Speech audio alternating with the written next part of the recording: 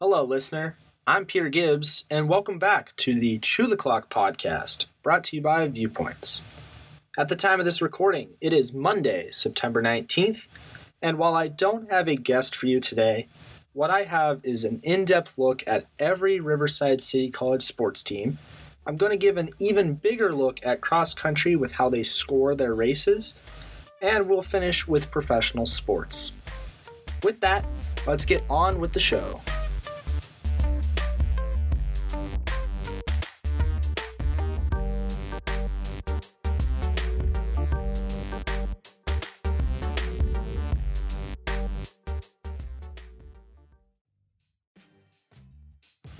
Let's begin with football. On September 17th, the Tigers went on the road for the first time this season, and they squared off against Saddleback. The game was light work for RCC, as the final score was 34-3. There was a good balance of offense and defense being the reason for the blowout. On offense, you had QB Jake Retzloff having another great game. He completed 23 passes for 259 yards and 3 touchdowns. Although I do have to admit he did have 2 interceptions in that matchup. So not as amazing as we're so used to, but still a very good performance from Retzloff. His main target was actually not Reggie, his brother. Instead, it was receiver Norbert Espadron. Espadron caught 4 passes for 84 yards as well as 2 TDs on the day. Now for the defense, it was a group effort on this game against Saddleback. As you might recall from my conversation last week with Hayden Kulik, the defense was letting up too many passes. They weren't really sticking to the receiver, and for that reason, the defensive coordinator and the coaches were saying, we need to work on staying with our receivers so that way we don't give up as many passes. This time, though, in this game, they worked on it over the week, and 15 passes were completed. Only 15. And that's from 2 quarterbacks, because here's the thing. Saddleback was losing, so when you're losing in football, you're probably going to be throwing the ball more, so that way you can try and catch up quicker. And Saddleback had to go to their second string quarterback because their first string just wasn't getting it done. Our defense played that well. I also want to give credit to our defensive line.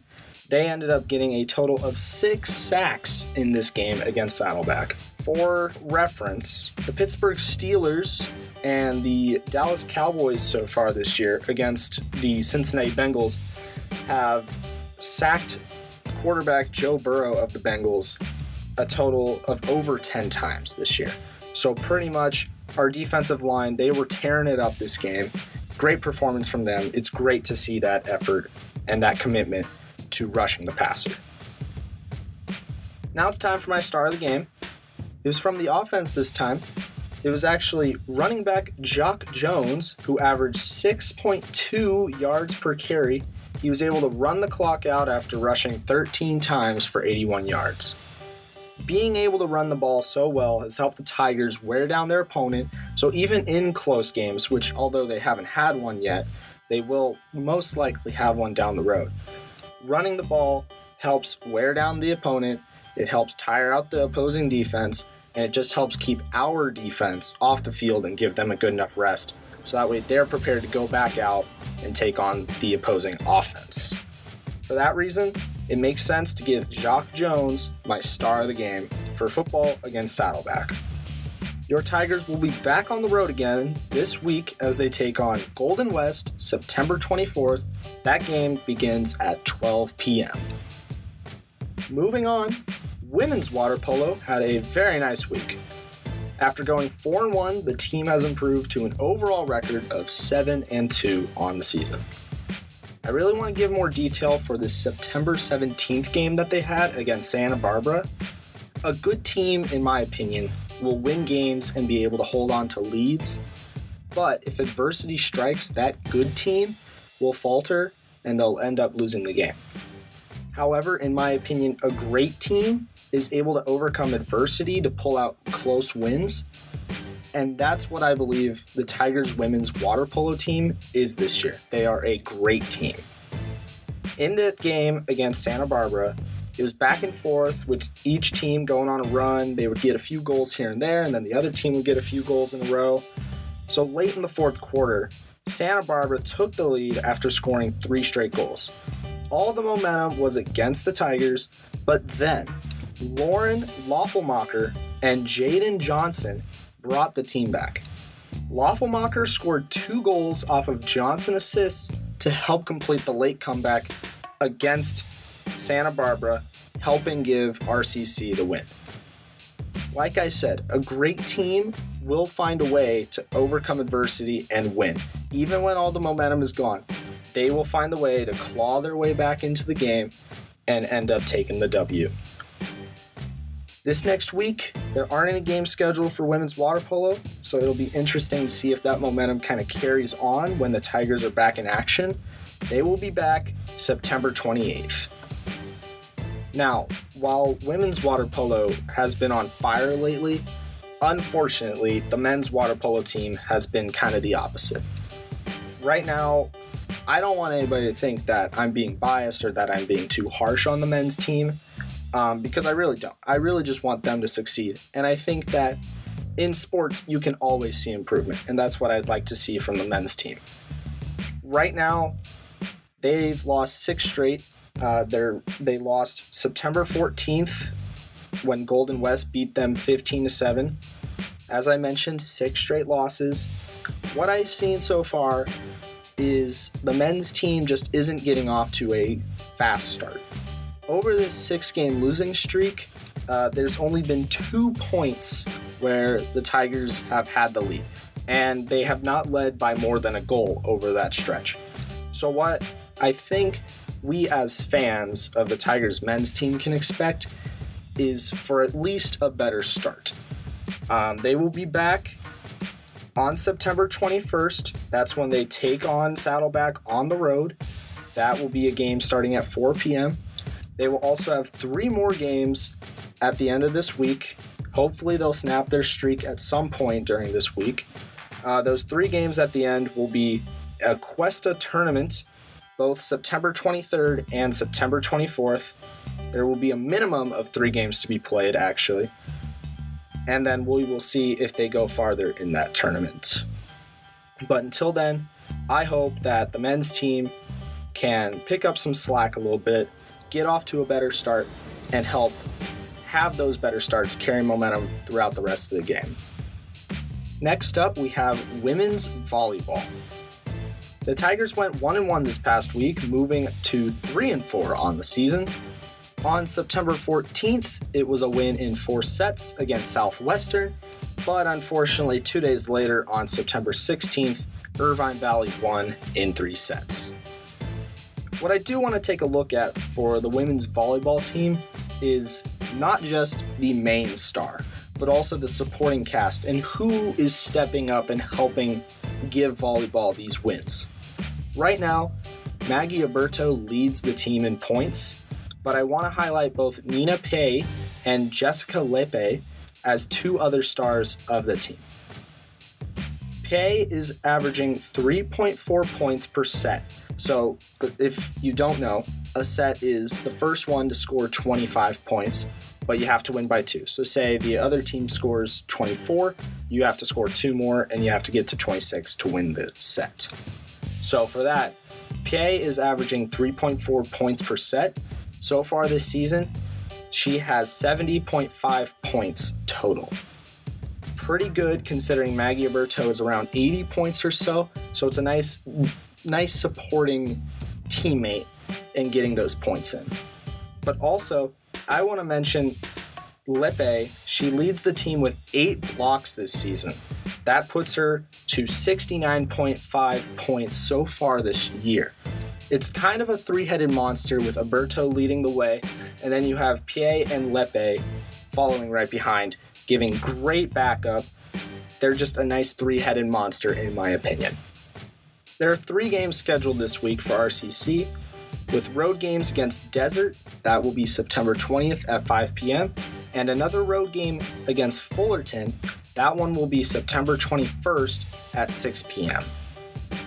Then the Tigers will play Orange Coast at home September 23rd, starting at 6 p.m. So far, I've only given scoring details for water polo and volleyball, and I've kind of assumed people know how football scores. But I forgot to mention how cross country scores their races. What I love about cross country is that it's both an individual sport and a team sport, which I guess you could say that for every sport, but this one in particular focuses equally on both the individual and team aspects. As an individual, you obviously want to place as high as possible, but for the team, even if you're not the fastest one, you want to make sure that you try and be as close as possible to your next teammate so you can help out the team.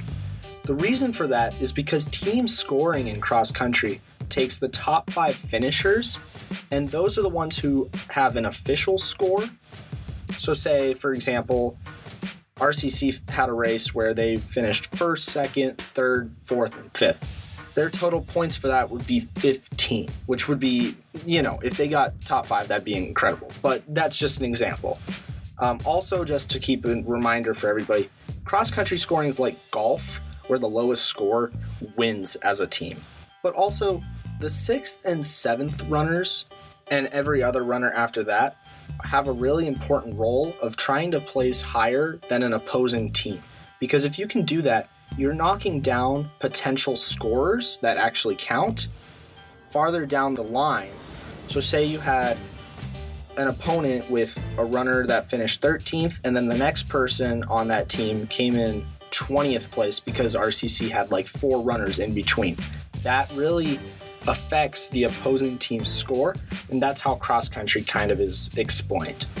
Hopefully I'm making that clear enough for people. I know it's kind of confusing. If you're still confused, make sure to check out www.scasd.org, and they will give you a more detailed explanation about cross-country scoring. Now it's time to move on to see how the women's cross-country team did recently. September 16th, the Tigers were at the Golden West Invitational held in Huntington Beach. For the women, it was a 5K race where 11 schools attended, although only 3 teams actually had enough runners to qualify. But out of those 3 schools, RCC finished first as a team. They were led by sophomore Elaney Huntley again. She led the team with a 3rd place finish out of 45 racers. Her time was officially 20 minutes, 11 seconds. So far, Huntley's been very consistent with her times, which allows others on the team to improve without the added stress of trying to be that top runner and get the most points for your team. As for the men's side of cross country, this week they ran a 4-mile race. They were also at that Golden West Invitational. 10 teams competed in this race, and out of the 9 teams that actually qualified, RCC also finished first as a team. So if you're counting, that's 2 first-place finishes for our RCC Tigers as a team. Individually, just like Huntley, Gavin Condit, he's been very consistent so far. He was the top runner again as he finished 3rd place out of 89 runners with a time of 20 minutes, 43 seconds. However, I want to credit 3 other runners on the RCC men's team for helping the team finish first. Ryan Reyes finished 5th, Gonzalo Sanchez finished 8th, and Kyle Reedon finished 9th. That's 4 runners in the top 10, and it helped become a blowout as a team event for the RCC Tigers. Cross country will be back. Both teams will be racing September 23rd in the Southern California Preview in Bakersfield. All right, let's move on to a professional sports update. As someone who lives on the west coast of the country, I'm privileged enough to watch all the games pretty much, where I can wake up at 9 o'clock and I can watch football on a Sunday, and I go to bed after the last game ends at 10 o'clock, whereas on the East Coast it ends more around 1 o'clock in the morning, which is a bit late for those who have work in the next day.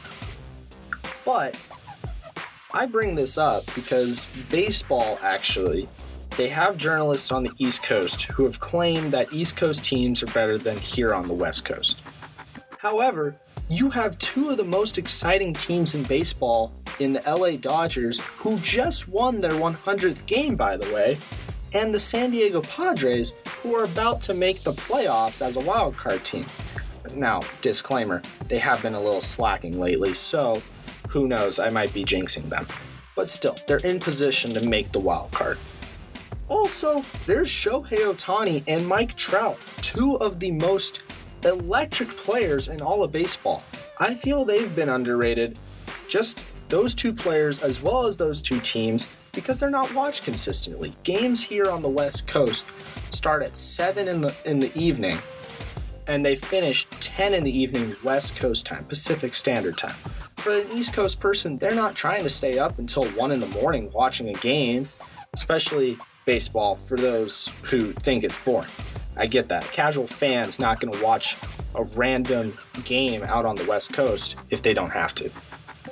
All I want to say, though, is I feel there's an East Coast bias where they don't get the chance to watch everybody here on the West Coast, and I'd like to see more East Coast writers take into account all the teams across the nation. I mean, you even look outside of Southern California, you got the Seattle Mariners about to break their lack of a playoff streak for the first time in, 20 years, something like that. And you have other exciting teams here on the West Coast. So I feel there's a bit of a bias, and I just had to rant that to everybody. So rant over. I'm sorry, but I hope that you take up my opinion on that, where East Coast is kind of biased. For the NFL, the Chargers played Thursday Night Football against the Kansas City Chiefs on September 15th. Unfortunately, it was a 27-24 loss, but there were some really good moments in that game. Not only was cornerback J.C. Jackson back from injury and making his Chargers debut, but Justin Herbert kind of showed out to the world on national television how good he is. Herbert suffered broken rib cartilage in the second half of the game, which really hindered his play. I remember there was a third down where he was trying to throw away the ball, and he moved his arm up into a throwing position, and he just couldn't do anything. So he just tossed it away, pretty much. But then the next play, you saw the greatness of Justin Herbert. He threw a 40-yard dot for pretty much a touchdown. It went to the 1 yard line. 40 yards, purely accurate for a guy who has broken rib cartilage. I'm just amazed at seeing him as a football player, as a quarterback. He's really talented. Make sure that you check out the Chargers whenever they play, because it's prime time television pretty much. It's just electric for them. Meanwhile, the LA Rams, that's my team by the way, they played September 18th against the Atlanta Falcons, and they ended up winning 31-27. I was a little worried. My heart pressure was going up a little bit. That was because the Rams held a 31-10 lead in the second half, and as the score dictated, they kind of blew it. So a little scary, but a win is a win nonetheless. I'm happy. They just got me a little nervous is all I'm trying to say. In the world of Division I college football, you had UCLA beating South Alabama 32-31 on a game-winning field goal as clock expired. UCLA is now 3-0 on the season. It's one of their better starts in recent memory. Meanwhile, for USC, it was an easy win against Fresno State, but it really showed that the offense, led by Caleb Williams, the quarterback, is just amazing to watch. It feels every drive is going to end in points for the Trojans, and that showed. They won 45-17. Trojans are now 3-0 on the season and are the 7th ranked team in the country, according to the Associated Press Top 25 poll. I have just a brief update in basketball. Not much really happened for the Clippers this past week, but the Lakers, on the other hand, signed Dennis Schroeder to a contract. They brought him back for a second stint. He had turned down this big contract for 4 years, $84 million, and he left and played for the Celtics for a year, and now he's back with the Lakers on a very cheap 1-year deal. Finally, Major League Soccer. I know I'm bringing up American soccer. It has 1 month left in the season, and both Los Angeles teams are in great position for the playoff hunt. Right now, you have LAFC. They're the top team in the Western Conference, while the LA Galaxy are in the final playoff spot at the moment. Now, LA Galaxy fans are a little nervous because a bad streak could get you all the way to 12th place in the conference, but a good streak, on the other hand, could get you all the way up to 4th place in the Western Conference. It'll be interesting to see what the Galaxy do over the next month of play. Finally, in global sports, star tennis player Roger Federer announced his retirement after a Hall of Fame career which saw him win 20 Grand Slam events. If you remember watching Federer play, his main rival was Rafael Nadal from Spain, and Federer is a Swiss tennis player. But Federer just had this dominant stretch over his career. It was just amazing to watch. 20 Grand Slam events is really impressive, considering, for example, Serena Williams finished her career just a couple weeks ago with 23 Grand Slam events. So just greatness is coming to an end in tennis, and I don't want people to overlook that. Finally, in the world of golf, the President's Cup begins September 20th. It will go to September 25th. For those who don't know, the President's Cup is this kind of match play between two teams. You have an American-based team with all the top stars here from the USA versus the international team.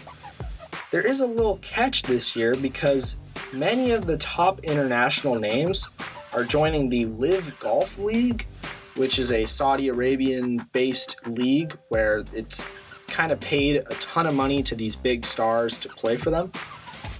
And for that reason, there's not as much talent in this President's Cup as there have been in recent years. Still should be very exciting though. The Americans are favored in this competition.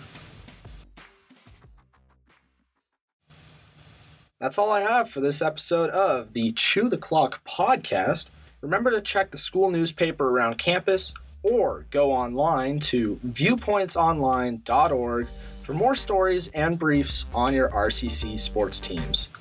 Until then, I'm Peter Gibbs. We'll see you next time.